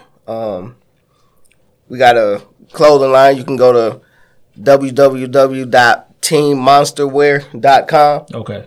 You can go on there, and then we got a clothing line in their name and stuff. So yeah, it's crazy because when I went on the Gangsta Chronicles, I woke up that morning when I was at James' house. I was like, called my wife. I was like, babe, you ordered some clothes off the site? She's like, no. So I'm steady looking at the address because, I'm the owner of the thing. So I'm looking, and it says Australia. Yeah. Some doctor from Australia that know Big James and them. I don't know if they know him, but, he been over there. Yeah. So they listened to the Gangsta Chronicles. They bought a ton of clothes. Yeah. And shipped them over there to Australia. I said, man, that's cool right there. And you say the book will be out when? September 30th. September 30th. Yeah, definitely, man. We can't. Well, the pre-order link will be in this. Whether in the description. Hopefully by the end, because it take a certain amount of weeks to get to have it exactly how, you know what I'm saying. Yeah. So, but the pre-order link will be in there. Our goal is to make sure the whole world knows and understands this story. Another one of our goals is to get a bill in Nekeisha's name, and you will understand why. You know what I'm saying? Yeah. We ain't gonna tell you why, but another one of our goals is to get a bill in Keisha's name. Regular little lobbyist here, ain't you? Yeah. We lobbying for it. We lobbying for. We won't discuss that bill with this moment, but yeah, our goal is to get a bill in Keisha's name. You will see us talking about this for decades to come. Yeah, you know everybody what I'm gonna talk saying? about it for decades to come. We go be sitting next to each other. Sometimes we not gonna be sitting next to each other talking about it, but we gonna be talking about this for decades to come. Because for me personally, because me and my brother twins, we identical. We do a lot of things together. Then we do other things apart that we both be involved in. But for me personally, like, being an author is just my hands creating. You know what I'm saying? And with this project, everything lined up that it's perfect for only greatness. Literally everything lined up for everything that was going on with me and everything that's going on with me. So I just seen it as an opportunity to value my advancement more. And I know, like, what's going to happen with this is going to open up so many other doors for everybody. And then what's happening with everything else is opening up doors for this. So again, I appreciate you allowing me to be the person that you trusted to tell your story with. And it's just a beautiful thing. And I can't wait till the whole world know what's up. You know what I'm saying? Well spoken, man. So if you want to get at us, that's TCE Pod on Instagram and Twitter. TCE Pod on Instagram and Twitter. I'm Antoine. I'm Santoine. I want for my brother what I want for myself.